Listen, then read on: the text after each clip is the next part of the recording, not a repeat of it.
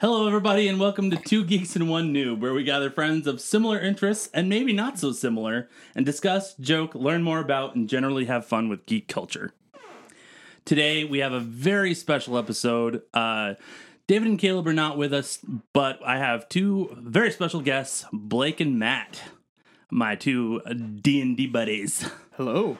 Hey. Glad to be back. Yeah, Blake has been here before. Matt, this is his first time. Yep. First time. So excited. But yeah, so today we're going to be talking about the new Dungeons and Dragons movie, Honor Among Thieves. I guess we'll just kind of jump right in and say what our reactions were. What do you guys think? Best movie in the last 2 years. As somebody who does a lot of like lore reading and research on like different realms and worlds and stuff like that, getting to see the Sword Coast and Faerun brought to life like this was absolutely wonderful. Like, yeah. I loved it, and I loved all the like they didn't just go surface level with anything. There was some like actual deep cuts in the lore that was like, oh hey, they mentioned that. Yeah. Like, yeah, and we'll definitely get into some of those kind of things because I think it's late enough where we can do some spoilers if we need to. But spoiler alert to begin with. The spoilers. But even that aside, like, even if you don't do all that deep lore research and stuff like that, it was still just like, it was a solid movie. Yeah, like, it was good. It was enjoyable. Movie. Like, yeah. We had somebody that went with us. I don't remember. It was Kyle. Yes, Kyle. Yeah. His name was Kyle. And like, he came out of that like, that was fun. I liked that. And then even David, who hates everything, came out and was like, wow, that was actually a good movie. I enjoyed that. And I was like, whoa.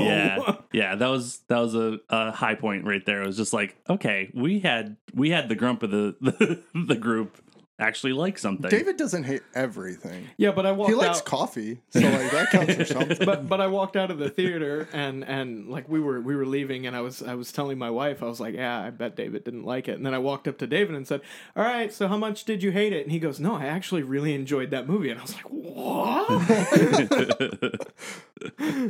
Nice.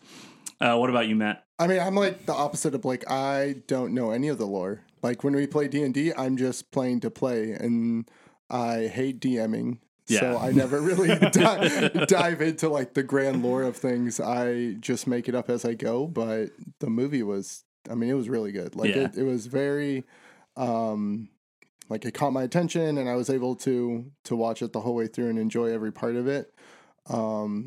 I know I missed one part because I had to pee in the middle of the movie, which is like ultimate sin when you're watching a movie. Yeah, weakness. Yeah, it was a skill issue. So is that pee, when pee leaves your body, it's just weakness? Well, like I mean, the fact that he had to get up in the middle. Yeah, the fact that I had to I drank weakness. Like two like big cups of soda, and I was like, well, that was a mistake. And then I had to, try and run out of the theater, which didn't happen. But it was it was good.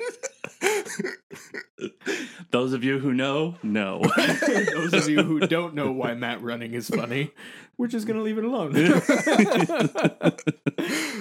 No, I mean, I did the same thing. I drank a lot of soda before I went in there. And then like 20 minutes in, I was like, man, I really have to pee. And Heather was like, well, if you're going to go, just go refill this. And I was like, I'm not going. You misunderstand. I am staying here until this very long movie is over. Yeah. I can refill it, but you're not going to want to drink it. And so gross. But as soon as it was over, like, I got up and like ran out of that theater because like I felt like I was about to burst. Yeah. I was about halfway through the movie and I was like, oh crap, I have to pee. When we were out of popcorn, I'm like, I can't even salt the pee down. Like,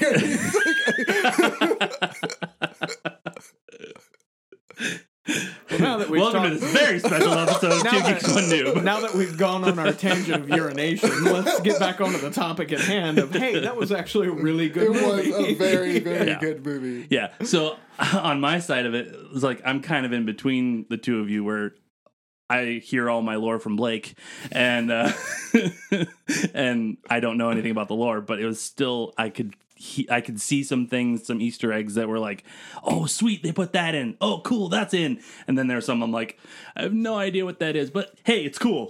I got some of the Easter eggs. Like I got like the old campaign, like, or like the old cartoon movie. Like I knew about that and all of those guys. And like, I had to see that on Facebook to recognize it though, unfortunately. Yeah. I've never seen it, but I've like known of it. Yeah. And like with like posts and stuff, I've seen it before. But I've seen little clips of it.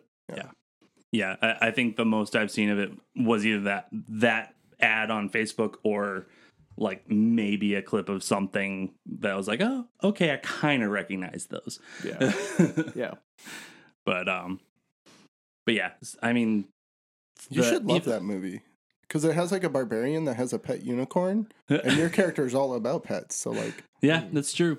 Oh, that's what I was gonna say. I think one of my favorite things about the movie though was the beginning of it was set in Icewind Dale, and that's where our campaign is right now. That so cool. It was like, ooh, I know that place. Yeah, as soon as you saw like the frozen tundra, I was like, oh, I bet you they're in Icewind Dale. And Heather was like, why would they start there? And I was like, I don't freaking know, because it's a popular setting. And then it was like Icewind Dale, and I was like, see, yeah, when what it panned out to the map, I was just like, As soon as it started, and I saw like the sled, I leaned over to Rachel, my wife, and I was like, hey, I think I'm going to ask Blake if we can buy one of those. Like, we need one of those so bad. The prison sled? I mean, we can convert it from a prison sled into like a... You're right. You guys probably do need somewhere like to lock friendly up. Yeah, like a Cadillac of a sled. Like, that's what we want. We can just, board up the bars and make it have a little fire pit in there with like a little opening over it, and it's a little sauna. That way I don't have to make an igloo every single day. Yeah. A little whale oil stove in there. Yeah. Perfect. Ridiculous. I like it. Get our axe beaks to pull it. Yeah. Buy a couple more. Well, you guys do currently have an extra one because somebody's not writing it anymore. Yeah. R.I.P. homie. Yeah. R.I.P. to Dickwad. Well, no, he's not dead. He's not dead. He is friendly. No. He is. So maybe we should like introduce our characters as we're like calling each other. Yeah, sure. Yeah. So obviously, well, yeah, I'm Blake. I'm the dungeon master extraordinaire. Yeah. I am Lalander, the Wood Elf Ranger, and I am Friendly Scamp, the Mock, which is like a custom mimic race made by Chris Zito. You got to give credit to Chris Zito. Yeah. Nice. And he is. It is available on Dungeon Masters Guild. He has a lot of good stuff on there. My character is just nuts. He is. I actually, above game, I have a leash that holds him at bay. A magical leash. Wait, you have that? No, I don't. Oh, okay. But we also have another player who is playing as a Goliath armorer artificer. Yeah. Named Jorgensen the Crow. Yeah, and we most recently added a Bugbear Redemption Paladin. Yes. So I guess you don't have an extra axe beak. You just have one that he can ride. Mammerdock. I'll get it someday. Yeah. So my brother Adam is playing a Bugbear Paladin named Mammerdock, which is Matt Murdock without the T's. And I've called him Marmaduke about 15 times. It's good fun. And Jorgensen is played by Joel. Yeah. We didn't say his name yet. So. Hi, Joel. Hi, Joel. But yeah, anyway, back to the movie. Icewind Dale is sick. Icewind Dale is awesome. Sad they only spent like 5 minutes of the movie in there. Yeah. But seeing the rest of the Forgotten Realms and stuff like that is so cool. It was neat seeing Neverwinter brought to the big screen. Yeah. Mm-hmm. And they mentioned like Waterdeep and I think Baldur's Gate at one point. Baldur's Gate. To look for his daughter. They went to the Underdark. Gate. Holy crap. Very briefly. They only encountered like one dangerous thing there, like dangerous monster there, and I was like, man, there is so much in the Underdark. Like, yes, I understand. There's also going to be like vast expanses of nothing, but like, didn't they go like right past a town, like in the Underdark, and like they didn't even like even show like what Oh was yeah, the Mind Flayer settlement. Is that what that was? Is that was what that Mind was? Flayers? Yeah, that's why there was a bunch of intellect. I thought it was like a goblin town or something. Well, at first I was looking at it and it looked similar to the depictions of Menzoberranzan, which is the like big drow city. It's the city of the drow. Like it's this massive underground city. It's where Drizzt Do'Urden came from. Oh, okay. But they mentioned something about Mind Flayers being in this place, and then like I could be mistaken, but they mentioned something about Mind Flayers being in this place, and I didn't recognize it, which that's a gap in my lore. Okay. And then a bunch of intellect devourers came by. Yeah. The little brain dudes. Yeah. Which is funny because I just heard on Critical Role them talking about how they came across those. And I was like, oh, hey, I know what those are now. What, in season 1? Yeah. Yeah. Those things are absolutely lethal. Yeah. Like, very low CR. Absolutely lethal. Like, they can one-shot you. Is that the big brain? No, that's Elder an brain. Elder Brain. Oh, that's an the intellect devourers. They can basically stun you, and then if you fail, I think, an intelligence saving throw, then they teleport inside your head and immediately devour your brain, and then take over and will puppet your body. So it's a Yerk from Animorphs. Got it. Oh my god, you freaking nerd! It's pretty. It's rich, called right? 2 Geeks, 1 Noob. I had to throw in a geek thing, so Animorphs. Yep. Because D&D. Because D&D's not geeky enough. It's not enough. You gotta go with It's the ultimate geekdom, all right?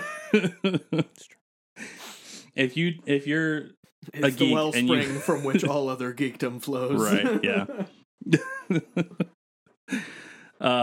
Okay, so we were talking about this a little bit before we started recording, but I kind of want to get a little bit of this conversation in here. But what did you guys think? Because they brought in a bunch of these races or species.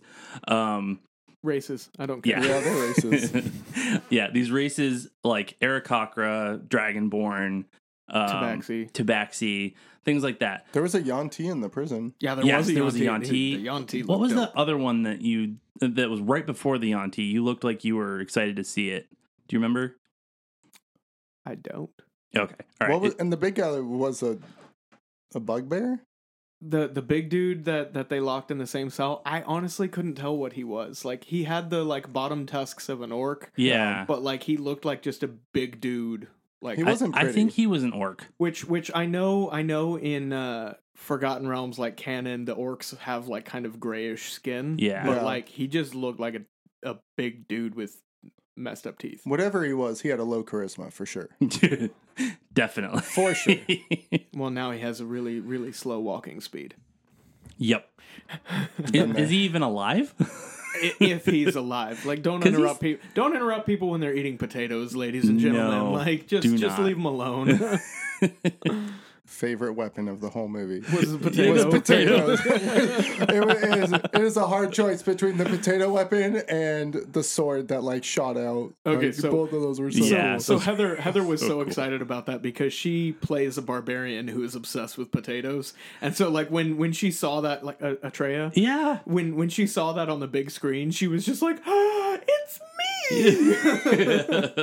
Because like that's awesome. So her barbarian is a lizard folk that like thinks that all bread products are just terrible and awful and disgusting, but loves potatoes. The only difference is she likes to eat them raw.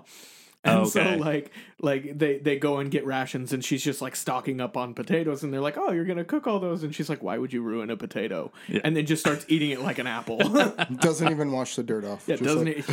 Take the raw uncooked potato and make sure that you roll it in the dirt and the finest of spices. For those of you who don't know, that is from a lovely podcast called what, Blake? Hello from the Magic Tavern. Okay. Usador's cooking show. Nice. Moving on. I think so. So back to the back to the question, the races and stuff. Yeah, the actual question is, what did you guys think of the design of them? Because I have my own thoughts about it, but I'll let you guys. So I think they made an interesting choice doing like costume and stuff like that over CGI, because had they done CGI, I think because it's like they were testing the waters in this movie to see like how it was how it was gonna go, and they poured their CGI budget into stuff like Thumberchod and the magic and the spell effects and stuff like that, like and walking around on the big floating chain things over lava in the Underdark, like they spent it on that, and so I think they chose to do costumes instead of CGI simply because it's better to have like a costume than crappy CGI. Yeah. Because if they had done just like really poor CGI for those things, we would have been like, oh wow, that was awful. So instead they did costumes, and like the Tabaxi looked a little jacked. Yeah. But I still think it'd be better than like a very, very obviously animated thing. My thing is about the Tabaxi is I feel like they could have done something more like what they did in Harry Potter for Hermione. And that I think that would have looked a bit better than what they did.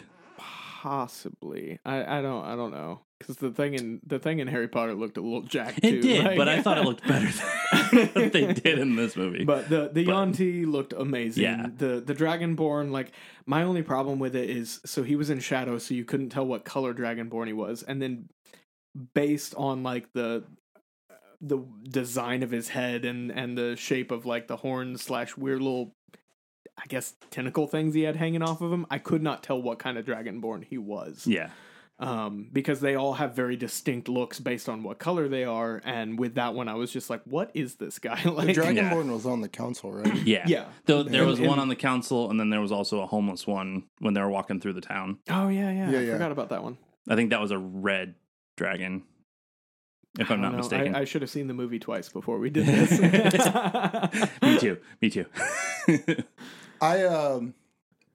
I like the Aarakocra, but that's just I have a soft spot in my. Your first character ever was an Aarakocra. Yeah, and now so, you're playing as a redux of him. Yeah, better redux. There's this. I was trying to find it just a second ago. There's this movie where they have like black raven humanoids that like fly, but I can't remember what the movie is, and. Like, I remember in that it looking, like, super cheap. Mm-hmm. And, like, for this one, it looked like they actually spent the time to, like, fully flesh out and design it. Yeah. And the Aarakocra, I think, looked really good for, like, what it is. Mm-hmm. Jonathan! Jonathan was amazing. Yeah. And, like, with the characters and with the those Harpers. Jonathan knows about the Harpers. I know about the Harpers. Well, Friendly knows about the Harpers.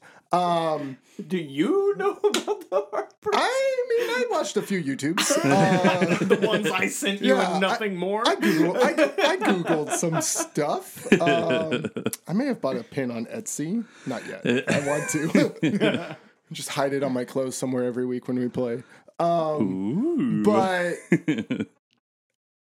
I didn't feel taken out of the movie by them, because I feel like it is a different world, but also it's like different. They would look different. Like, yeah. Like what would a bird person look like in our world? Like, yeah. They looked animal enough to where they weren't fully like recognized. Like, they're humanoid, but they weren't human. Yeah. Because I feel like if they would have done it with CGI, it may have looked. They would have humanized them. Yeah, they would have looked like too real. I don't want too real. It's really difficult to make the mouth movements of a bird or a dragon type thing without just giving them a human mouth. Yeah. Like Jonathan looked. Jarnathan. Yeah. Jaybird. Don't call him Jaybird. They it looked out of place, but in the right way. Yeah. Whereas the Tabaxis just looked creepy and like. Yeah. I agree. I could pull a cat out of a fish. So, one note about the Aarakocra that I read online was the wings that they had on them actually weighed like 600 pounds. Jeez. And they actually had to like wire it up to hold it It kind of up. looked like that because when he started walking in the room, it was he was all kinda, like, ooh. and he was kind of walking like shuffly a little bit. Yeah. And then like the wings looked like they were moving separately a little bit from his back. That was the issue I had. Style. That was the issue I had with those is all the ones that were 600 costume, pounds. What did they make those things out of? I don't Freaking know. tungsten? They weigh a lot. Everybody knows that. Feathers weigh as much as lead. Steel. No, because steel's heavier than feathers. Well, look how many there are. It's not fair. Steel's heavier than feathers. But yeah, no, the costumed ones, the only issue I had was that it looked like they were cosplaying. Mm-hmm. And so like the movements were Pretty a little good bit cosplay. Oh yeah, though. really, really good cosplay. But the movement was a little bit off, like when the head would move, it would like sway. Mm-hmm. The whole a bit body more kinda and had to go with it because the neck Yep. wasn't articulated well enough. Yeah. So like as well as they did with it, I think it was a little bit underdone in my opinion, but still I think it was just amazing. Certain Yeah. ones. Yeah. Well, and again, Like the Tabaxis were awful. the The Tabaxis- Yantis were like you only saw the Yanti from like I think the shoulders Yanti up. was- shoulder up and like so the like Yanti was also more animated. I think than- it was CGI. Yeah. you think so? Yeah. Yeah, because it like came up to the bars of the prison cell and like it like flared its hood out and stuff like And that. it was a like, very short scene, so they could've- probably had it, plenty it of. just kind of like showed up and like, and then they moved on. Yeah. They've done it with the Dilophosaurus. They could have done it in real life. This is true. But again, as to your point of like it was a little kind of Iffy. Wonky. I think that still goes back to they're testing the waters. Like, Yeah. they know that Dungeons and Dragons has become like this huge hobby and like it's becoming more mainstream. So they're like, okay, well, let's test it out with a movie and like see if there's Yeah. any interest. And Mhm. like, you know, if it flops, it flops. And if it does well, then, you know, maybe we'll look into a second one, which they're talking about now because it did amazing. Yeah, number one movie in the world, right? Yeah. Yeah. Yeah. Fact check. True. Yeah. It did. Which it deserves. I Yeah. fully agree. It deserves. It did really well, and now I think if they come out with another one, you'll probably see a little bit higher production and quality. Yeah. You know, for things like that. Like if they decide to stick with the costumes, then they'll probably up the ante a little. They'll They'll probably hire Jim enhance Henson's with company. CGI. Yeah, probably do CGI enhancements just to deal with those problems of like he turned his head and the neck looked a little wonky. Yeah. You know? And like they might do like the wings as CGI instead of What other CGI was there? A lot of magic, a lot of spell casting. They did the dragons, obviously. A lot of the backgrounds. Yeah. They did Chungus the dragon. That was the part where I like walked in from the bathroom and I was like, "Where did this giant dragon come in?" Yeah, like, they were just fighting a bunch of dudes, and now there's a dragon. Like It came on screen and I just immediately started laughing and I was like, "This thing is an absolute freaking unit! Like, what is up with this dragon?" And all I could think is the little like video that somebody made, like, what if animals were sphere shaped? oh yeah, And then when it started running after them and like tripping over itself and start falling rolling. and just rolling, I just immediately thought of that sphere-shaped cheetah chasing after the gazelle and trying to turn and just rolling off to the side and like, yeah, dude, this thing is just a ball of dragon. Yeah. It's exactly what I thought of. Part of that scene, I may just not be smart enough to understand, but like the stuff where he's like, "Oh, he tasted the water," it's like, "Oh, it's salt water." I was like, why does it matter what water it is, and why is it going to explode when the salt water goes off? No. So it wasn't that. It was the water that was leaking in was salt water. So they knew they were underneath some sort of body of water. It wasn't coming from the Underdark because the Underdark has freshwater lakes and rivers and stuff like that. Or mineral lakes and stuff like that. So it's more like aquifers. So when he tasted that it was salt water, he knew we have to be near the coast. There is ocean above us, and if we can break this chamber, we can swim up. See, this is probably where like the lore thing, and just knowing yeah, and a little bit, understanding. yeah. So he was trying to cause the explosion to shatter that chamber because he knew it was thin enough to where there's ocean water coming leaking through. in. Yeah. And if they can cause an explosion and break this stone, they can get out instead of drowning. Yeah. I gotcha. Yeah, like I don't think it had as much to do with the lore as much as it does with like kind of seeing other movies where they do the same thing where like in Count of Monte Cristo where where they're digging through and he's like, oh look, plant roots, and he's like, yeah, we're close to the sense. surface. Yeah. So yeah, that kind of thing. Yeah. We only have 8 years left. But anyway. So I kind of want to address some of the community complaints that I've heard. Okay. Because I've heard some that seemed a little bit valid and then some that were just absolutely ridiculous. So things that I've seen online, people complaining about different aspects of the movie. So I've heard two completely opposite complaints about it. One was that the movie took itself too seriously. I didn't feel like it was I have serious. no idea who watched that movie and thought it took itself too seriously.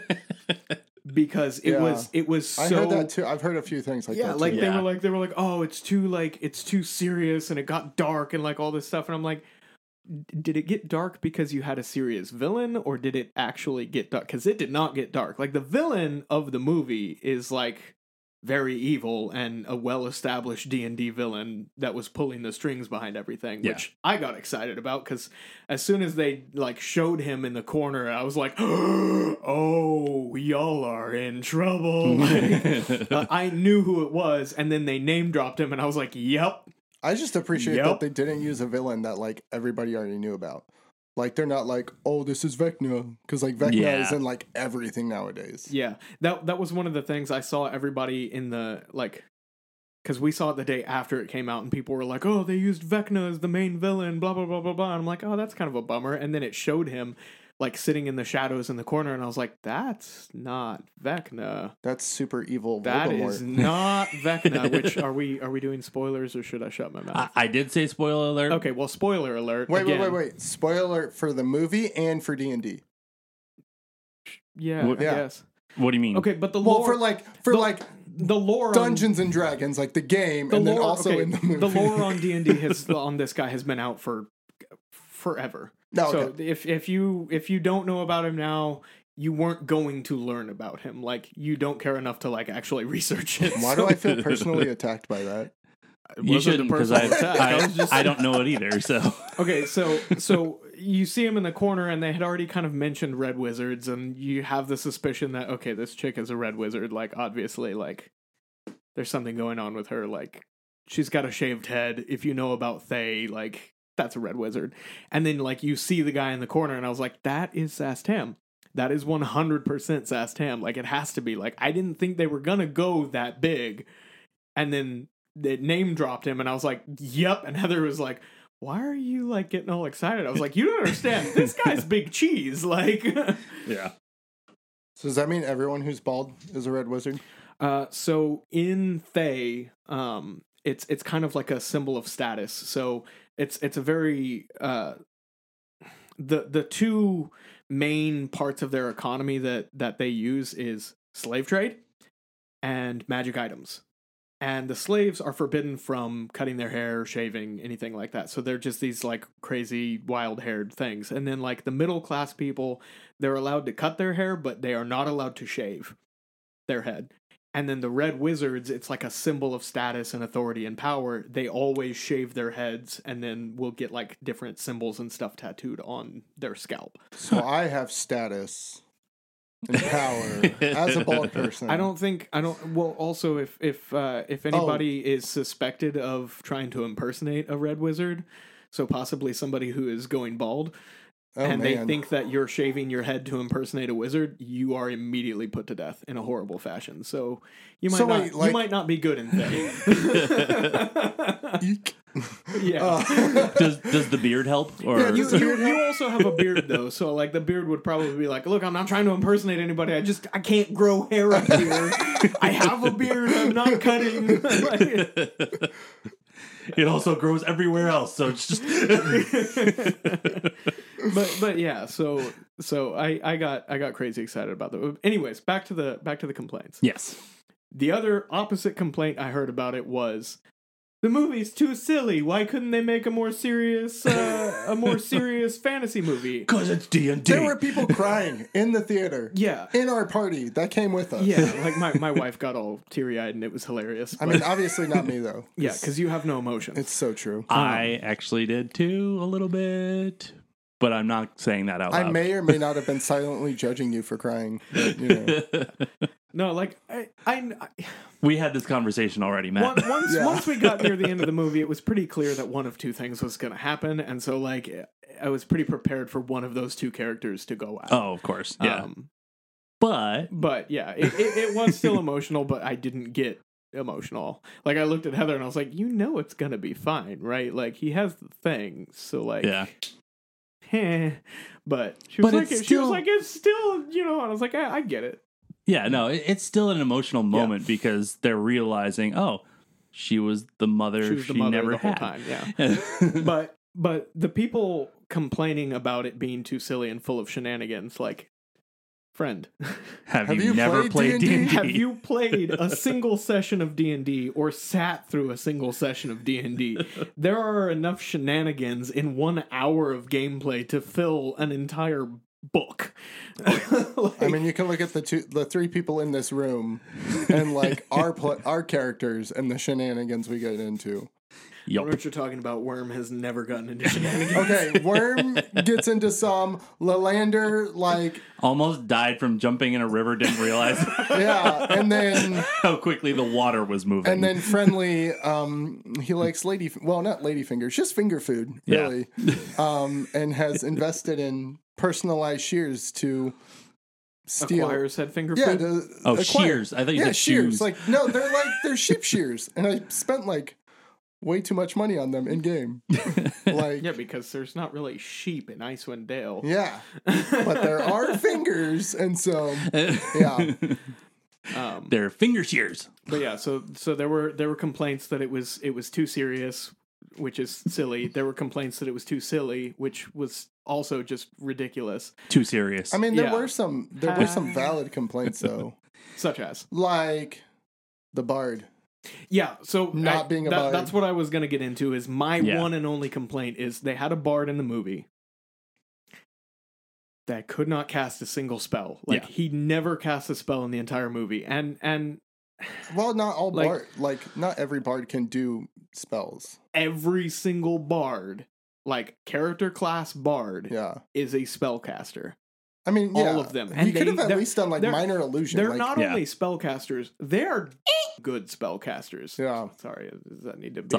Does that need to have a Tootsie Fruits over it or something like that? like they're really good spellcasters, and they made him a planner, and they kind of, I guess, gave him the ability for bardic inspiration, but like that was it. Yeah. He didn't even do vicious mockery, which is like. That's the bread and butter of bards. Yeah. I mean, like being able to impose disadvantage on their next attack, like that's huge. Just by calling them a doo-doo head. Yeah, yeah. I did realize later after watching the movie. So you know that first fight scene, right, where they're about to be executed, and Holga goes all crazy and just starts like messing people up. I realized in that fight, while he's like trying to cut his bonds and stuff on the stairs and stuff, he's giving her bardic inspiration the whole time, because he's literally just like encouraging her. He's like, "You got this." He's sawing at the. You're doing so good. Well, he's sawing on the step, right? And like she gets like thrown against a wall, like thrown down on the ground and like kicked or something. And he's like, "Oh, we got him on the ropes now." I'm like, was that bardic inspiration? Like, what? It's definitely very possible. Yeah, so I did have a slight complaint about the fact that the bard could cast no magic. Yeah, I've seen so many like comments on it where he wasn't actually a bard. But then what would he be? He was like, I'm trying to remember what they said. It was because he literally did nothing. Like you can't even say he's like a tavern brawler or like anything like that. Because like there was one point where he hit somebody with his loot, which I'm like, okay, well that thing's broken now. Like, way to go. Yep. The other thing,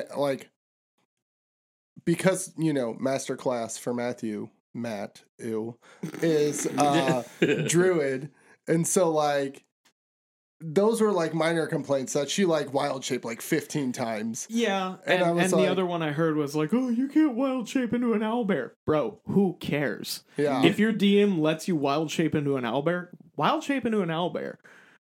Would you allow it? No. Probably not. Not with, especially not with friendly. No, simply because doing that would open the door to other monstrosities. Mm-hmm. And once you go from beasts to monstrosities, like the owlbear could be an exception because it doesn't have all these like extra abilities. But when once you turn into a bullet or... Yeah, once you get into other monstrosities and you end up with bullets and other weird, crazy, wacky monstrosities, the druid goes from being one of the best classes in the game to just being absolutely freaking broken and unstoppable. Mm-hmm. Well, and that's also why... Because a CR1 beast and a CR1 monstrosity, there's a big power gap there. Yeah. That's why Wizards of the Coast... Wizards of the Coast. The Coast. They changed, like, in... I think it was, like, 3rd edition or 4th edition, like, the Boulette and then the Rock? Is that R-O-K? Yeah, ROC. ROC. Yeah. That was back then it was an animal. Like it was a beast. And yeah, then, I think so. And then they switched it.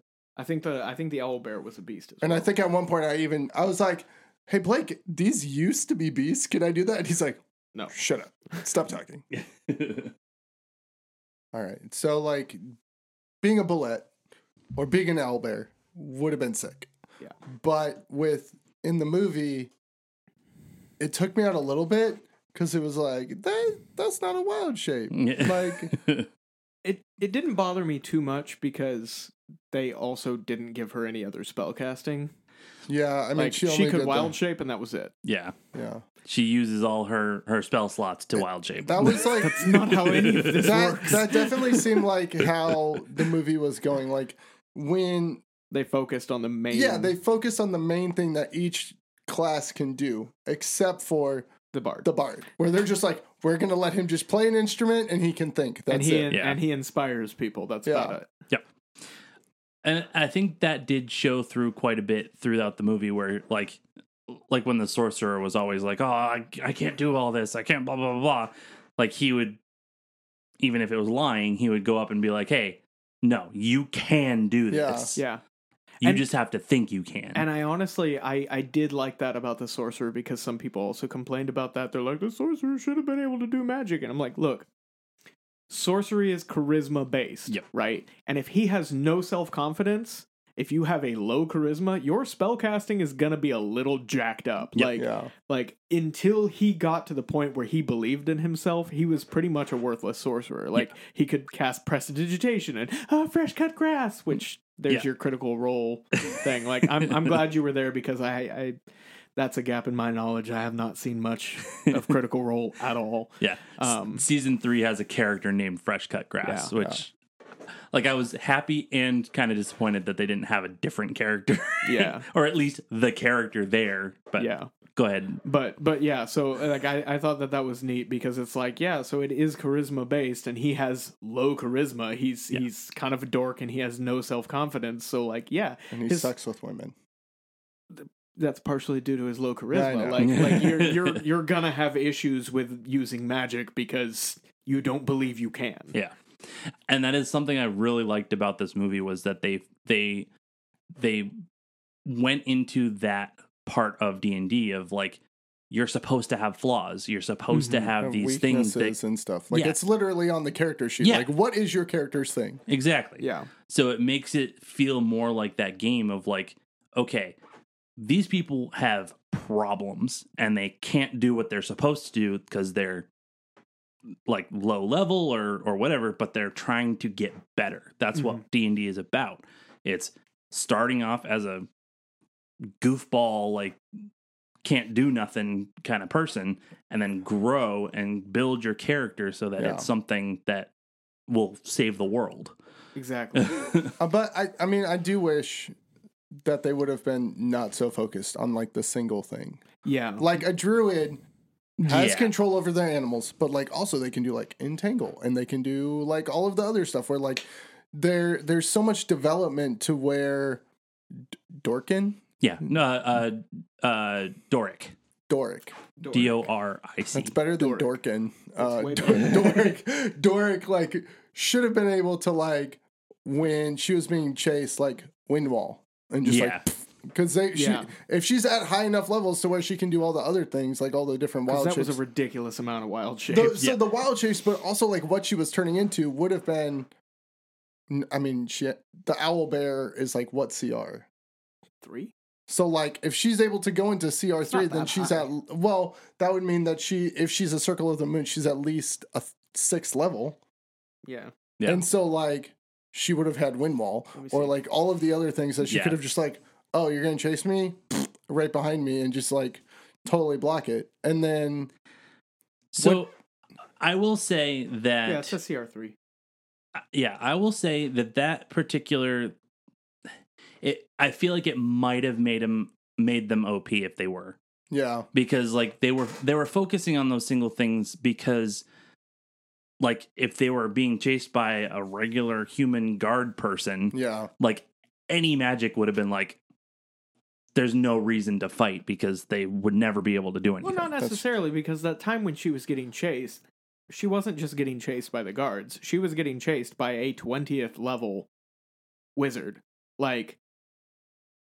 What? Oh, that's right. She was. Yeah, like she was casting stuff like Time Stop and Animate Objects and like all the Finger of Death and like all these really high level spells that it's like, this is not just like some wizard. This is a fairly, if you can cast Time Stop, you are the BBEG. Like you're high enough level to be a big threat to a party of 4 player characters. Like, yeah, especially like that druid if they're only 6th level. Yeah, that druid needs to run. Like, and so like, is that what it says? Is there 6th level? I don't know. I don't think it says. You downloaded the things from. I think these are just base. Oh, okay. It doesn't show like levels and stuff. Challenge 5.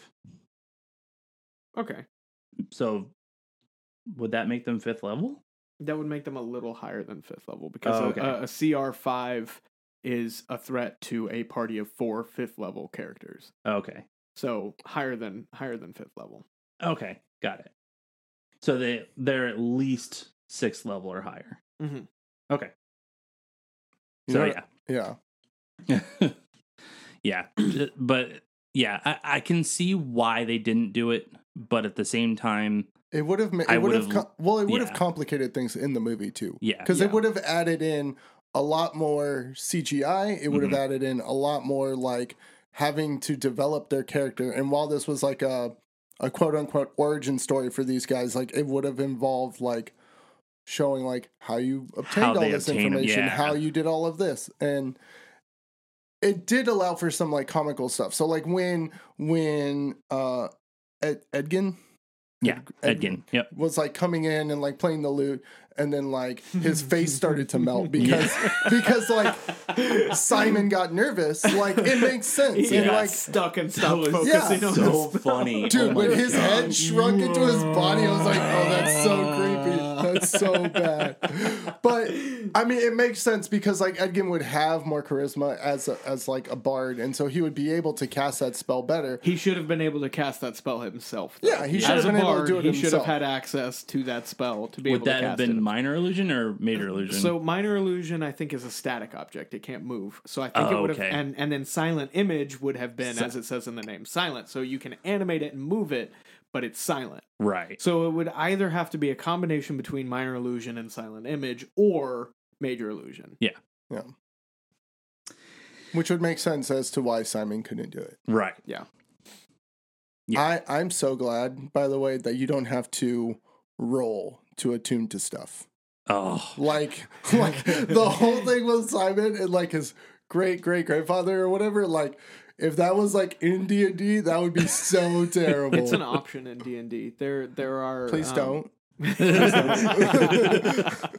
So there's if I'm not mistaken, there's an option for more complicated attunement in the Dungeon Master's Guide. However, there's also options for what I call meat grinder mode in the Dungeon Master's Guide, where like anytime you take any kind of injury, like a long rest is I think a month and a short rest is a week. So like it makes it more gritty and realistic, but it's also like, yeah, you're not gonna get, if you have a time limit on anything, you're kind of just screwed. Isn't that also like the one where like you can actually have body parts lopped off and then you like never get it back? Yeah. See, I don't you mind get it back if you get regenerate. Yeah. I don't mind the idea of that being a possibility, but just not a guaranteed. Not a guaranteed like Starfinder, ladies and gentlemen. But like there's ways around it though, like with magicians or with artificers or whatever. Yeah. Like you can have mage hand, you can have bionic things, like there's options to fix the problem. Yeah. You know. Or you just play a gobbly-goopy guy like me. Right. And so you can grow another another hand. Even with that, I would probably make it like as a permanent, or like not permanent, but like a temporary thing. Like if Friendly loses an arm, it's gonna take him a while to regrow that. It's body like Deadpool, mass. where he's got the little baby arm. Right, because as you eat, you grow constantly, and like that's the way you reproduce, is you grow enough until you split off another like baby mock. So basically, if you were to lose an arm or a leg or a body part of some kind, like I would probably have it be a while before you get that back. So like here's you the have question. to generate that body mass before you get it again. So here's the question about the arm that he lost, though. Would that turn into another mock? That is a good question. And seeing as how we have not gotten there, I do not feel the need to figure that out and answer it right now. I need to know right now, so I know if the next time we're like losing really bad, if I just need to chop off my arm. No, because if I give you that right now, then you're gonna like next session, you're just gonna start like shearing off your fingers and making new tiny friendlies.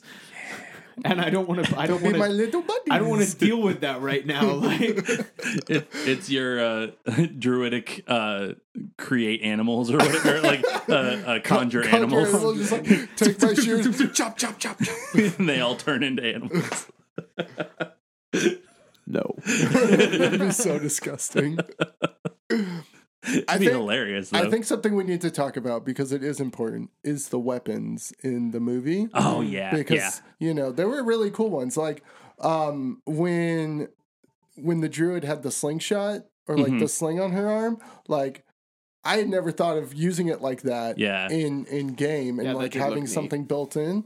And like, because you could also then, like, while it's on your arm, cast Magic Stone right there. Yep. And then just yeah. Yeah, or, that's a really good idea, actually. You're welcome. You're welcome. I'm playing a warlock with Magic Stone in a different campaign. You don't have a sling, though. But that's what I'm saying. Is like I could try to make one or something. Yeah. That'd be cool. Remy's just going to take off his underwear in game. Like, all right, I got this. Let's go. We get that band out of there. Bold of you to assume we're going to survive another session. We both just died in the last one. You two died. Yeah. Yeah, it was me and him. He and I. And then, so there was the sling, which is super cool. There's a loot, which would have broken the first time it hit someone. Unless it's a magical loot. There was the DMPC. I loved that was the DMPC, because when that paladin came on, I forget his name, but he was Zank. Zank. Yeah. He was talking, and I was just like, God, I hate this guy. He's so he's a DMPC. That's why he's so insufferable. He's the DMPC. Like, he knows the answer to all the puzzles. He knows exactly where the item they're looking for is. Like, he knows where to go. He knows how to get through all this. And like, he had that fight with, like, the, like, 4 or 5 Thayan assassins and was, like, just, like, obliterated them all and then, like, saved him from the dragon, like, jumped and, like, had the epic stabbed it in the head. And, like, I was like, he's the DMPC. Andy had sick hair.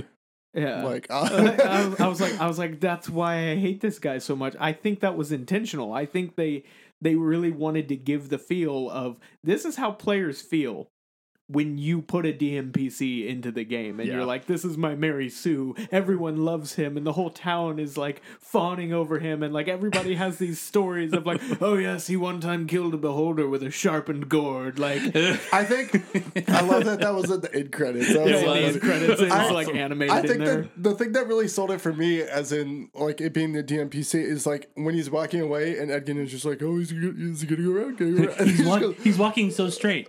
Let's see if he walks into those rocks. He walked Like, over them. 100%. That's how a DMPC just leaves the game. Just like, he just shuffles off and he's gone. Just Yeah. straight line away from you all. Like, His sword was really cool. his sword was really cool. So cool. Where the little You gonna dagger talk comes about it or out. just from be it. like, Yeah. it's neat. So I only saw like part of it because I went to the bathroom, as we So mentioned. the sword separates the blade from a smaller blade. Like it's almost like a but it like a shot sheath. out, right? Yeah, because Yeah. he like he shot it. Oh, he like flicked it and it went Yeah. off? I think so. And then he was wielding Like, I don't think it was spring-loaded or while the blade anything. was stuck into the guy's chest. Yeah. Yeah. I did see that part. That was pre-bathroom. Yeah. Yeah. Yeah, PB. And then afterwards he went and like put it back in. Yeah. Yeah. It was like a blade sheath. Yeah. It was pretty neat. Yeah. I really like that It was one. a cool trick weapon. The most impressive weapon was the +5 potato. Yeah. Like, just straight right into the rogue's yeah, face. Yeah. Yeah. So And that a hot actually potato. No, that one was uncooked. Oh, it was uncooked? Yeah, that one was just, uncooked. It was So sitting that there was like, just that was there just was force like damage. Yeah, there Yeah. was just like a bludgeoning. Bludgeoning, yeah. Bludgeoning. Please. Sorry. Like I said, non-DM.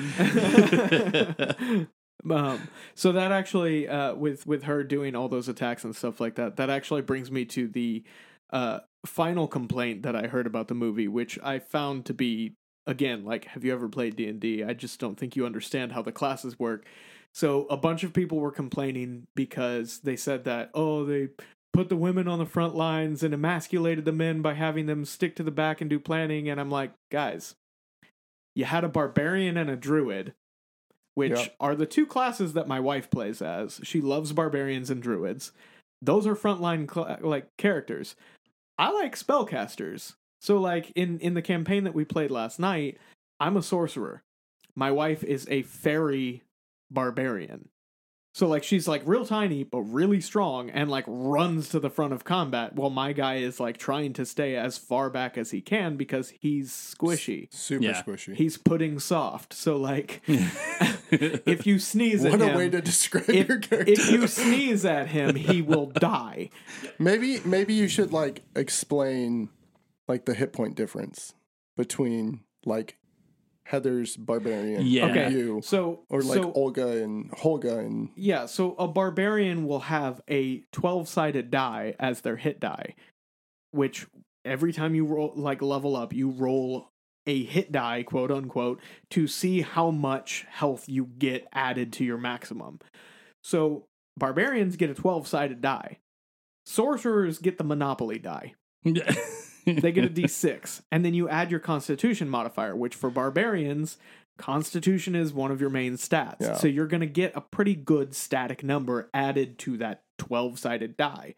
So the maximum you can get as a barbarian, if you have maxed out charisma, is a 17 to your hit points, and then you can by get first level? Hmm? Oh, by first level? Yeah. Yeah. Look, and if you're leveling up and you roll a 12 and you have a +5 to your Constitution, like that's another 17 that you just threw on top of there. The maximum, and this is if you have maxed out your Constitution for a sorcerer, is 11. But if you max out that would make no sense to do it if you max out anyways. your Constitution, like, yeah, it's a good stat to have, but like it's not your strong your suit. main one. Yeah. if you're planning on drinking a lot as a character, that's really okay, but you want charisma because that's your spellcasting. Yeah. Everything you do is going to be based off of your spellcasting stat. And so, because I wanted to be able to roleplay him as a backliner that thinks he's a frontliner, I gave him only a +1 in his Constitution. So he is pudding soft. Like, the maximum amount of health he can get in a level up is 7. And you're at like 13 right now? I'm at 13. Yeah. So I almost rolled maximum. And me as a fighter, we're at second level and I'm at 21. Yeah. And so like Yeah. there's a big difference. And you're squishy too. Yeah. I'm at 19. So you're only semi-squishy. But even you I'm as a warlock, you get a D8 versus a D6. Right. Yeah. Like, and a fighter gets a D10. yeah. Yeah. And then our rogue also gets a D8. I was gonna say there's a reason for that meme about or that description. I don't know what it was, but about the barbarian who's like, I'm the meat shield. I paid for 200 hit points. I will use 200 hit points. Why do I have to resurrect you in every single fight? I paid for 200 hit points. I'm using 200 hit points. Like, so Holga and God, I keep messing. Doric. Yeah. Holga and Doric are the frontliners. Yeah. Like 100%, because Doric can wild shape and get all those extra hit points. Holga like has rage, takes half damage, and has more chunky hit points if we're looking at game mechanics only. So the people that were like, oh, they're emasculating the men by putting them on the back line. Like, dude, you don't understand D&D mechanics. Yeah. She's a frontliner because she picked a frontline class. Yeah. Like, there's nothing emasculating about it. And like... That would explain why she's a dagger magnet. Hmm.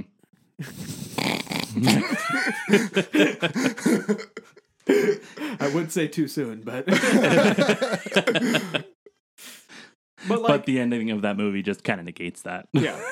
but like, I mean, and I don't even feel like he was emasculated by being on the back line, because he was still the heart of the party. Yeah. He was still the one that came up with all the plans. Everybody listened to him. Everybody followed him. And like, what part of that is emasculating to have people that like look up to you and listen to you, even though they are way more physically powerful than you? Yeah. Because everybody in that party... Well, Simon was more powerful than him. Everybody in that party could have very easily taken him out. Yeah. But that's not how D&D works. You don't kill your friends. I mean, you're not supposed to, but I've definitely been in things where, like, I've DM'd before where there was about to be a player versus player fight, and I was just sitting there like my butt was so puckered right there, because I was like, please don't do this. I want to go back and mention another thing real quick, because and everybody will have seen it because it's part of the trailers and stuff, but the cemetery scene. Oh my god, that was so funny. that was just a DM that was so sick of the players' crap that they're like, all right, fine, deal with this. Like every time, like question, like the first one was just question. It was like, yes, yes, yes. Did you die in the Battle of the Evermoors? Yes. It's 5 questions, right? Yes. Oh no. Did that count? Yes. Just using all of your questions. The DM just being a jerk and using all your questions. And I'm like, yep. I respect that. They just did, in the episode of Critical Role that I watched, Pike just cast that. Oh, really? And the way that Mercer did it is that she was the only one who was able to ask the question. I think that's how the spell and so, actually works. So, like, the other team could feed, like, the rest of Vox Machina could feed questions to Pike. And then as long as she didn't ask a question, then it was fine. The way that he runs it apparently is the person who casts it is the only person who can see it raise. Yeah, I think that's how the spell actually works. I'm checking on that right now. Yeah, they did it in the dungeon. What was it? What season? Allowing in season 1. The questions Crackhammer? you posed. The dwarf one? No. It was just recently. It was we're at completely different spots, so it's hard for me to remember. No, I can't remember it, but it was. I mean, it's an awesome spell, and it was really, really funny. Yeah. At the end, when the guy was like, is anybody there? Will someone ask me a question? I leaned over at my wife and I was like, babe, that's a question. And she was like, can't ask itself. I know. And then she was like, Matt, he can't ask himself a question and die. And I was like, I guess that makes sense. So technically the way the spell works, like, so everybody can see it and they can hear the spell, like the spirit talking. But it says it's questions that you pose. Yeah. So the only person technically Simon should have been the only one that could ask it questions. But oh yeah. Yeah, but that doesn't really bother me. But he was also, I think he was using an item to do that. Yeah, he was. He had an item. So I mean, it kind of negates whatever it is, and it can be whatever. Yeah, that's probably how it was. Is it was like the item does the spell, and so like whoever is there can ask things. Dude, the eyeball guy with the arrow. That oh was my so god! Like I know that was hard for you, Blake. That popped up, and I just went, ooh, nope. For those of you who don't know, Blake hates eye injuries. Yeah, eyeball stuff is like It's the only time that I get empathetic pain. So whenever I see some sort of eyeball injury or a person describes an injury that happened to their eye, like I will literally get a splitting headache that is focused on my eyeball. And just like, okay, please stop. Don't go any further. Like I can feel what just happened to you. So it's like, knock it off. And like, it just takes me out. So like I was watching like, and that wasn't so bad because it was very obviously like costumed. So I was like, oh, that's kind of gross. Like, ew. That scene was so funny. It was one of the best scenes in the movie. Like it was having to go to like different ones and like, oh, I died before that. Yeah, it's like, I think something that wait, you still have to ask me another question.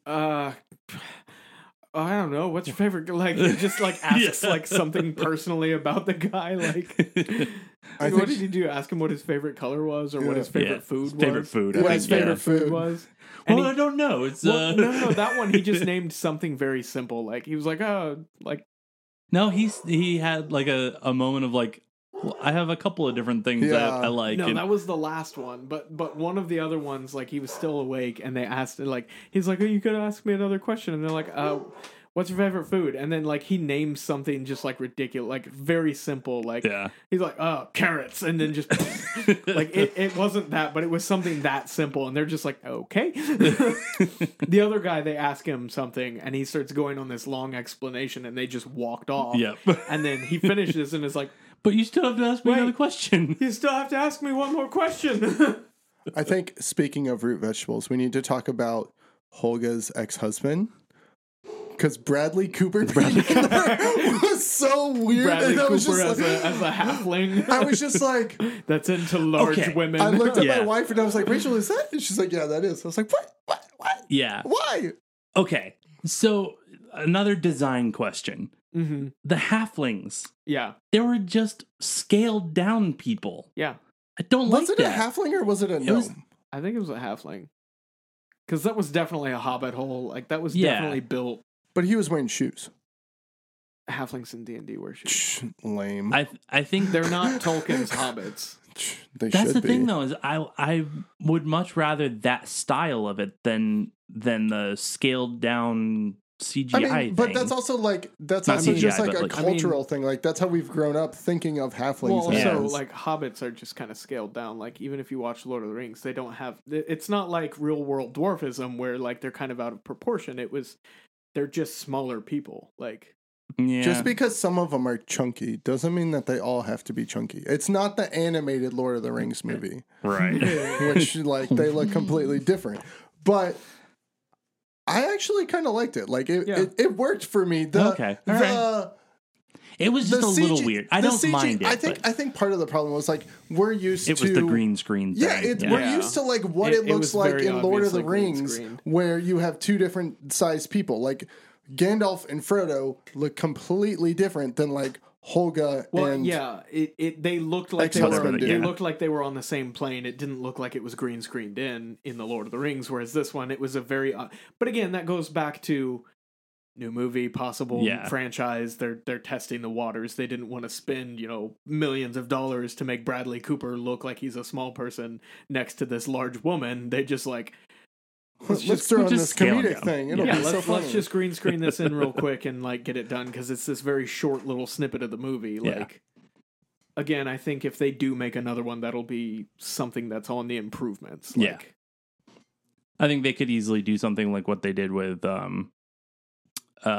Steve Rogers in the Captain America movie, where they like superimpose his face on a smaller person, but like then scale it down a little bit. Oh, dude, that was so weird. Honestly, they did a really good job with it, though. But it was so weird because they couldn't really make his face look non-muscular. Right, yeah. So like he still had like the cut jawline and everything, chisel, and like the big like bulldog head, and then like little scrawny like me before I got fat body. Like Marleman.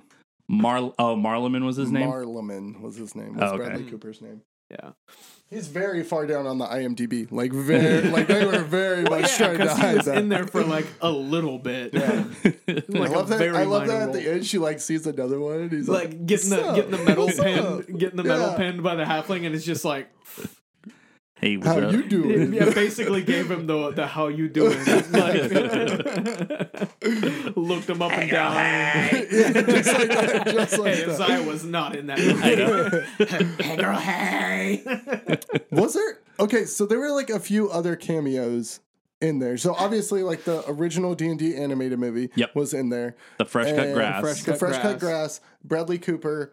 And then there was apparently some like rock star that was in there, but I didn't know who it was. It was in like the IMDb trivia, but I didn't know who it was. Oh, okay. And then You don't remember the name? nah. Oh, okay. Nah. Why'd you mention it? Then? I don't know. Just I don't kidding. know. Way to go, Matt. You're dumb. Yeah, I'm dumb. It's fine. It's fine. It's fine. Whatever. This is why Matt doesn't DM. It's true. I just don't.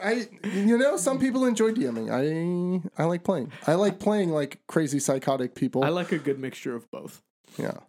Agreed. Because I love. I like playing a lot. But I love to DM, but I also every now and then like to cut loose and play a character like Dax, who's squishy sorcerer but thinks he's a frontline fighter, so he puts on brass knuckles, which are his spellcasting focus, and tries to go to town on somebody. Has all these touch-based spells that he flavors as just punching them. What did you guys think of the monsters in the movie? So like the Displacer Beast. Oh, dude. That thing was sick. The Displacer The I Beast. love the like the mimic was animated, really the good. animated like tentacles like moving and Yeah. like causing the Like he created an illusory image instead of just being blurred. yeah. Mhm. I That thought was that was really neat. cool. Like, because if he was just blurred, then I don't feel like it would have given full effect to how difficult it is to fight a Displacer Beast. Yeah. And then- pretty so kitty. there was the Displacer A Beast. kitty whippings. There was Yeah. the mimic. The mimic Yeah. went down way too easy. Yeah, it went down way too Yeah. easy. And I'll Like always love they hit mimics, it but once, and I was like, mimics are pretty tough, right? Yeah, because they cut off its tongue and that was it. Yeah. Like they're amorphous blobuses. You cut off its tongue, and it's probably just gonna make another appendage to attack you with. Yeah. Like, and then the acid jello, the gelatinous. The The jello. gelatinous cube. Yep. How did you feel about them being able to go through the gelatinous cube? I liked how they did it. yeah, like she made the dove into it and like kept her finger on the outside Yeah. so that she could like Snake through wild it. Turn shape into a into a snake. serpent and Yeah. slither through that spot, because it does take a little bit for it to close. And so like if she did that, like I'd allow that. Yeah. That was fair. But I think they were inconsistent with how hard it is to get out of it, because like that first spot, like she fell into it and like her arms were in and she couldn't get out and needed somebody to pull her out. Yeah. And so like, okay, she does not have the high enough strength score to pull herself out of it. How did she pull somebody else out of it? Hmm. That was my question. Would you have with wanted that to see her like wild shape into something with like a stronger strength? Probably, yeah. Yeah. Like get out of it and then like warp into a bear or something and Yeah. like reach in and grab them. But bears don't have hands. So They could. Okay. Okay. It causes more damage while they're in there. Speaking of wild shapes, Okay. The deer.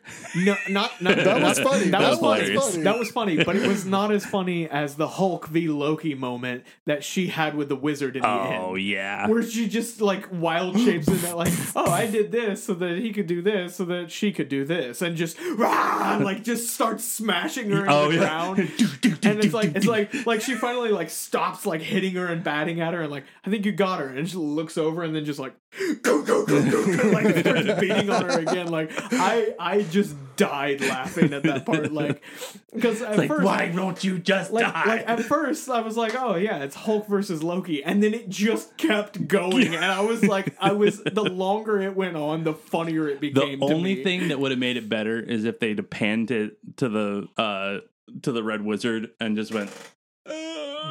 No, because I'm pretty sure she was dead. Oh, Yeah, I'm she sure. was I'm pretty definitely sure dead. she killed her. Like, Last breath sort of thing. Death show the rattle like death you were talking rattles. about last night. you learned a new word last night. Yeah. Now you're like, hey, Blake said death rattle last night, so I'm going to say it now. Yeah, pretty much. I'm trying to think like back on the movie if there's like really anything else that was like crazy awesome. Like the scene whole was, movie. Yeah, I mean the whole movie was so great. The portal gun thing, Yeah. super cool. The hither and thither like stuff. yeah. I want it in all of the D&D campaigns. Especially because in our Witchlight campaign, we're going through hither, thither, and yon. And I'm like, hither and thither stack. Yeah. And then... Maybe that's how we get through to the next... Maybe. We'll see. I don't know. I'm not running it. Portal gun from hither to thither. But it only goes between the two. You can't go to yon. Right. Exactly. For that, you have to literally yawn, and then you just like jump into somebody's mouth. Please no. One person has to stay up for 3 days, get 3 points of exhaustion, yawn really loud, and then you jump into their mouth. I'm not doing that. I know. Me neither. How about we just Your get only the healer yawn? does not need to have exhaustion. Anyway, we've gone on for far too long. We could go on to full length. I was gonna say 134 minutes. I do think the other fun part was after the movie. Now this was just fun for me. Like after the movie, everybody kind of came up and was like, "Okay, so Blake, explain this." And I was like, "All right." Well, you see, story time. So Blake literally pulled out a scroll. People, he's just like, "Whoa, this is my D&D information." Long ago, after the fall of the Emeskari Empire, to explain truly who Zastam is, we got to go back. Blake started doing this, and I looked at my cup, and I was like, "I could get more to drink," and I just walked away. And I did like that there was a bit of lore that I didn't know, like who Thumberchod was, because Chungus. Yeah. Big fat boy. But like I did look it up, and he's been around since like 3rd edition. Oh wow. Okay. Yeah, so like he's an established character. Episode 1. No, but he's been around since show 1, and he still doesn't have a name. No, but like he's been around for several editions, and it was fun that they added like the comment of like, oh, he's found a new layer, because like when I did go and do the research on him, like that's kind of a significant thing for his character, because he was trapped where he was because he got so fat that he could not leave. Mm-hmm. Like there. he literally like laments the fact that he's going to be trapped in the Underdark for the rest of his very long life, because he's become so rotund that like he says, even if I were to destroy this palace, I would never be able to claw my way to the surface. Wow. That's crazy. I think that's one thing I felt like was missing too, was that dragons can talk. Yeah. Like I think he should have been able to have a small conversation, not like a big long thing, but like just like a little, to say just something. like, you look so tasty, like something like that. chasing after them and just be like, get over here. Yeah. Like, you know, some sort of, huh? He's Scorpion now. Yeah. Get in my belly. Get over here. Yeah. I also one last little thing. So Ed Green, one of the creators of Forgotten Realms. I think he might be the guy that came up with the setting. He posted online, he was like, I saw in the credits a lot of the people, like the names of people who actually work on creating D&D and making the rules and like doing this type of thing. And he was like, I didn't see my name in it, but I don't care. Mm-hmm. He was like, I saw the name of the creators that keep this game going, and I saw the names of like all these like important people in Wizards of the Coast and in the community at large, and like I loved this movie. I loved getting to see my creation coming to life like on a big screen in a wonderful way. Mm-hmm. And he's like, I will be going and seeing it again. I will be purchasing multiple tickets to watch this movie over and over again. And he was like, and so should everybody else, because this was beautiful. And I was like, I like that. Like when he was even saying like, he's like, I didn't see my name in the credits, but there were also people standing up, so it might have been in there. I'm not sure. It doesn't matter. Yeah. Like he was like, I don't even have to have credit for this, but I loved this movie. I loved seeing. Yeah. Like I love that D&D's becoming a big thing. Yeah. And was like, go and support this. This was great. Yeah. I think the thing about it is that as far as I know, that like he probably didn't contribute to the movie itself. Those people might have actually been a part of the writing team or but you say something that, like but that. For the person who made I know Forgotten Realms, they probably should have been like a little thanks to Ed Green. Thanks to Ed Green. I mean, and they might have. I didn't check to see if he was in the credits either, but like he did this like long Twitter like thread that was just like, this is awesome. If you haven't seen it, go see it. Like this movie is wonderful. Like if you like D&D or want to get into D&D or anything, like, watch this movie. Yeah. It is nice to see someone that, like, who created it to be excited about a Hollywood movie like that. Because a lot of times there's always, like, big issues between creators and the movie writers. Because it's like, well, I did this and we made it different. And it's like, okay, come on. I know it's kind of silly to say, but I would love to hear Gygax's opinion on this if he was still around. Like, the guy that created D&D. Gary Gygax. Like, just because I know that Forgotten Realms wasn't his thing. He did Greyhawk. But, like, just to see, like, what this, like, little game that he made for his buddies in his basement, and, like, to see what it's become now. Yeah. And, like, see how widespread this is, enough to where it's got, like, #1 movie in the world right now. Came from this, like, thing that he made. And, like, let's be honest, when he created Dungeons and Dragons, he was not great at, like, he was a great storyteller and a great, like, game master, but he was not good at making rules for games. A lot of run-on sentences and a lot of mechanics that were just like, what on earth is that? Yeah. But which is why there are no rules. And yeah, but like, he created this thing for his friends and a group of other people, and, like, it has blown up into this massive, like, worldwide sensation nowadays with the advent of 5th edition, and, like, thanks to Critical Role and Stranger Things. So I think a good question, like, final question might be, like, we keep saying that. Yeah. Well, no. So I think this might help it wrap it up. Do you think that this movie is going to push more people into playing D&D? I think so, honestly. Do you think like there will be, like, those of us that are already geeks, already played a ton, like, we're going to possibly incorporate some of the things that we saw, obviously, because, like, it was awesome and we loved it. But do you think those people who were just like, on a Friday night, like, I want to go on a date, I want to go see a movie, and, like, never played before, doesn't really know anything about D&D, do you think that this will drive them to get into it? I hope so, and I have hopes that the D&D community at large doesn't gatekeep. Yeah, like, because there's a lot of people that have this sense of superiority, like, oh, I've been playing since 1st edition, and, like, you're new to this, you've only ever played 5e, you don't know what you're talking about. Like, okay, so help them. Yeah. Don't hold it over everybody's head that, like, you've been playing this for so long. Because, like, the 1st edition I ever played was 3.5. And then I briefly tried 4th edition, and I didn't really care for it. And then got into 5th edition. So I am mainly a 5e player. And I've been playing for almost 7 years now. I think something. It was 7. Heather will probably know. So, like, the gatekeeping is a real thing. And, like, even with me playing as long as I have and knowing the lore that I know and, like, all the stuff like that, because, like, 8 of the, like, 12 channels I'm subscribed to on YouTube are all just D&D lore. Yeah. Like, I could be one of those gatekeepers that's like, a low subscribe amount. You don't know anything, you're an idiot, like, I know all this, like, but how is that going to help the hobby grow? Yeah.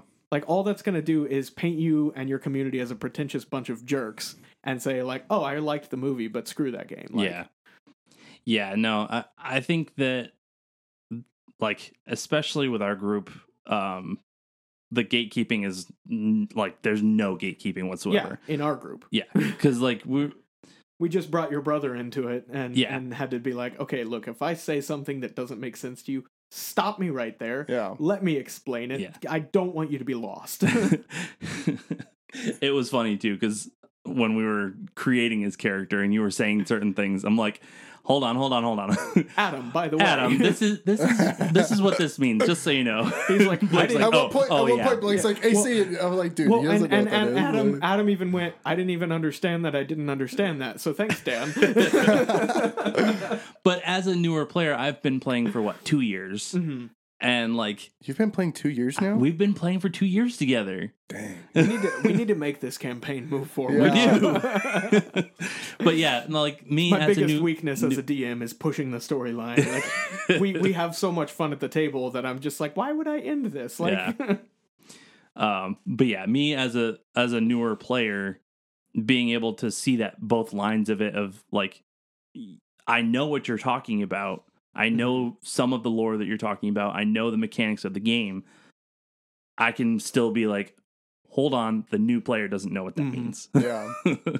But that's what, like, that's what's so great about D&D. Yeah. Is that like you can bring in all these new people, and like they may be friends from like work, like Joel, or like friends that you've met through other people, like Dan was. And you know, we've Thanks, gotten David. Yeah, thanks, David. Oh, look, we found another thing David likes, Dan. Oh, wow. Yes! Does he actually like Dan, though? Or? It doesn't matter. We do. So it's brought us to this point where, like, we all Just kidding, David. Have fun in England. There's, like, this point where we have this, like, camaraderie that we've all joined together. And, like, we've now, like, moved into each other's lives. Like, we're over at your house all the time. You're over at our house all the time. Like, heck, we're going to see each other, like... We saw each other last night. We're going to see each other today, obviously. And then you guys are coming back down tomorrow. Yeah. So, like, you start... And we live an hour away, by the way. Yeah, we live an hour from each other. Like, you start these relationships off and you start these friendships, like, honestly, kind of like the movie did. Like, you have these relationships where things aren't quite developing, like Simon and Doric. Yeah. Doric, yes! You got it. So, Nailed like, it. I'm really bad with, like, made-up names. That's why all of my characters start with the letter F. And so, you have these, like, developments, and it's so cool to see, like, in the movie... almost like how it is in real life. Like, at the end of the movie, they're all friends. They're all, like, quote-unquote family. And that's a lot of, like, what we are. Yeah. And... yeah, like, we hang out enough to where my daughter now calls Dan Uncle Dan. Like, we didn't prompt her to do that. She just one day realized that, like, we have as close of a friendship as I do with Matt, who is her actual, like, blood uncle. Yeah. And so now she just calls Dan Uncle Dan. And so it's like she's just seen this similarity between the friendship that we have and the closeness, and is like, oh, this must be my uncle. This must be part of our family. Like, yeah. So what we're trying to say, I think, is go see the movie, and then you'll get a family. Yeah. Go see the movie, buy an entire bucket worth of dice, and the player's handbook. Please buy the player's handbook if you're trying to... At least. Like, you don't have to have all the other books, but, like, if you have that one, it helps the DM out significantly. Yeah. I bought it and I still haven't read it. I don't want to spend the money. Yeah, Blake, I'll just borrow your copy. I read my stuff until we both need it at the same time, and I'm like, "Hey Matt, can I have the player's handbook?" And you're like, well, I'm using it." I'm like, "Give me my book." Blake, do you need to borrow mine? No, I think I have a good enough understanding of the basic mechanics after 7 years that I don't need it anymore. Yeah. Well, that's the other thing that's good. If you know what you're looking for online, you can find the rules. Yeah. Yeah. And especially because they've now all been added to public domain or whatever. Creative Commons. Yeah, Creative Commons. Yeah, so you can find most of the 5th edition rules online for free. Yeah. So be open. Yeah. Be open to change. Be the change you want to see in the world. And it's not as dorky. It's not as dorky as it seems. Well, it is as dorky as it seems. It's as dorky as it seems. But it's a fun kind of dorky. But don't be afraid to embrace the dorkiness. Like, when you first start and, like, people are getting into character and doing silly voices and stuff, and you're sitting at the table like, oh, yeah, I'm going to have to do, like... And don't worry about doing the voices either. You don't have to do a voice. Yeah, but it's weird to, like, talk in character, because, like, somebody addresses your character and you're like... and it's really easy to say, well, like, oh, well, Lolander says something along these lines, and it's like, do it just first person, not third person. Just embrace it, because it's super fun. Like, and that's one of the things I appreciated when we got Adam into it, is like the first sentence he said was in character, and he did a voice, and I was like that started like right away, and I was like, hey, like, I didn't even have the confidence to do that when I first started. Like, I was like, oh yeah, so I was DMing because I didn't start as a player. I was very foolish. And I was like, because I just bought the starter set on a whim. Yeah. And was like, let's try this out. I thought it was kind of just like a board game. Which was weird because I had played 3rd edition before, but also that guy wasn't DMing properly. He was just doing combat. Yeah. But like, so I was like, oh, it's just some kind of game. And like, I was like, oh, well, this character says something along these lines. And that's how I DM'd for a while. Like, I never got into any character. Like, And then you introduced Zapuvis, and it was all... that guy was fun. I'm just saying. But like, if you're new to it, and like, don't worry about feeling like a dork. You're gonna feel like a dork for like the first 2 times you do it. But if you just embrace it and commit, the whole game just becomes so much better. Like, and you if you commit to role playing, you're gonna make friends out of it. Nobody's gonna like you sit up at the table and you're like, oh yeah, I'm playing a goblin, and then they say something to you and you're like, hi, my name's Grimble Gramble the Goblin. Like, the first time you do that, you're gonna like, oh, everybody's gonna look at me dumb. But then you actually say it and they're like, nice voice, man. Like, that was great. Like, good job, keep it up. Like, it's a welcoming community. And you can move on, and you can move on like me. I know I suck at voices. Like, I am absolutely awful. The worst voice impressions. So we're gonna do ever, the wrong ever. voice actor game today, Yes, right? exactly. And so, oh God, please no. And so, like, while I know I can't do that, like, I try and define my characters by like their oddities, and so like and speech patterns and like you know, education. Like, Friendly levels. has a little bit of a lisp. Yeah, just a little bit sometimes. He's slightly Mike Tyson-y. Yeah. or you have these different things that you can do, and it's so awesome just to be there with friends and being able to be a goofball. Like, our D&D sessions after every week, like, with my job and how terrible it is sometimes, like, being able to just get together with friends and stab something or eat something's fingers or like, you know, just have in-game. In-game. Oh, I guess I'll call that guy and tell him he's not needed anymore. But it's not just a way to, like, it's not just a game you're playing. Like, it's not like, oh, I'm going to play Friday Night Risk. It's a community. Yeah, it's a community, and it's building up a family, and it's great. Yeah. And I love it. I love it. I like it a lot. A lot. So I think to wrap it up, let's all say our favorite character, and then from the movie. From the movie? I thought you were talking about our characters. No. Yeah. Well, I mean, obviously, Friendly is my favorite character. Lilander's probably mine. Yeah. Worm's But so, in the movie, who's y'all's favorite character? Holga.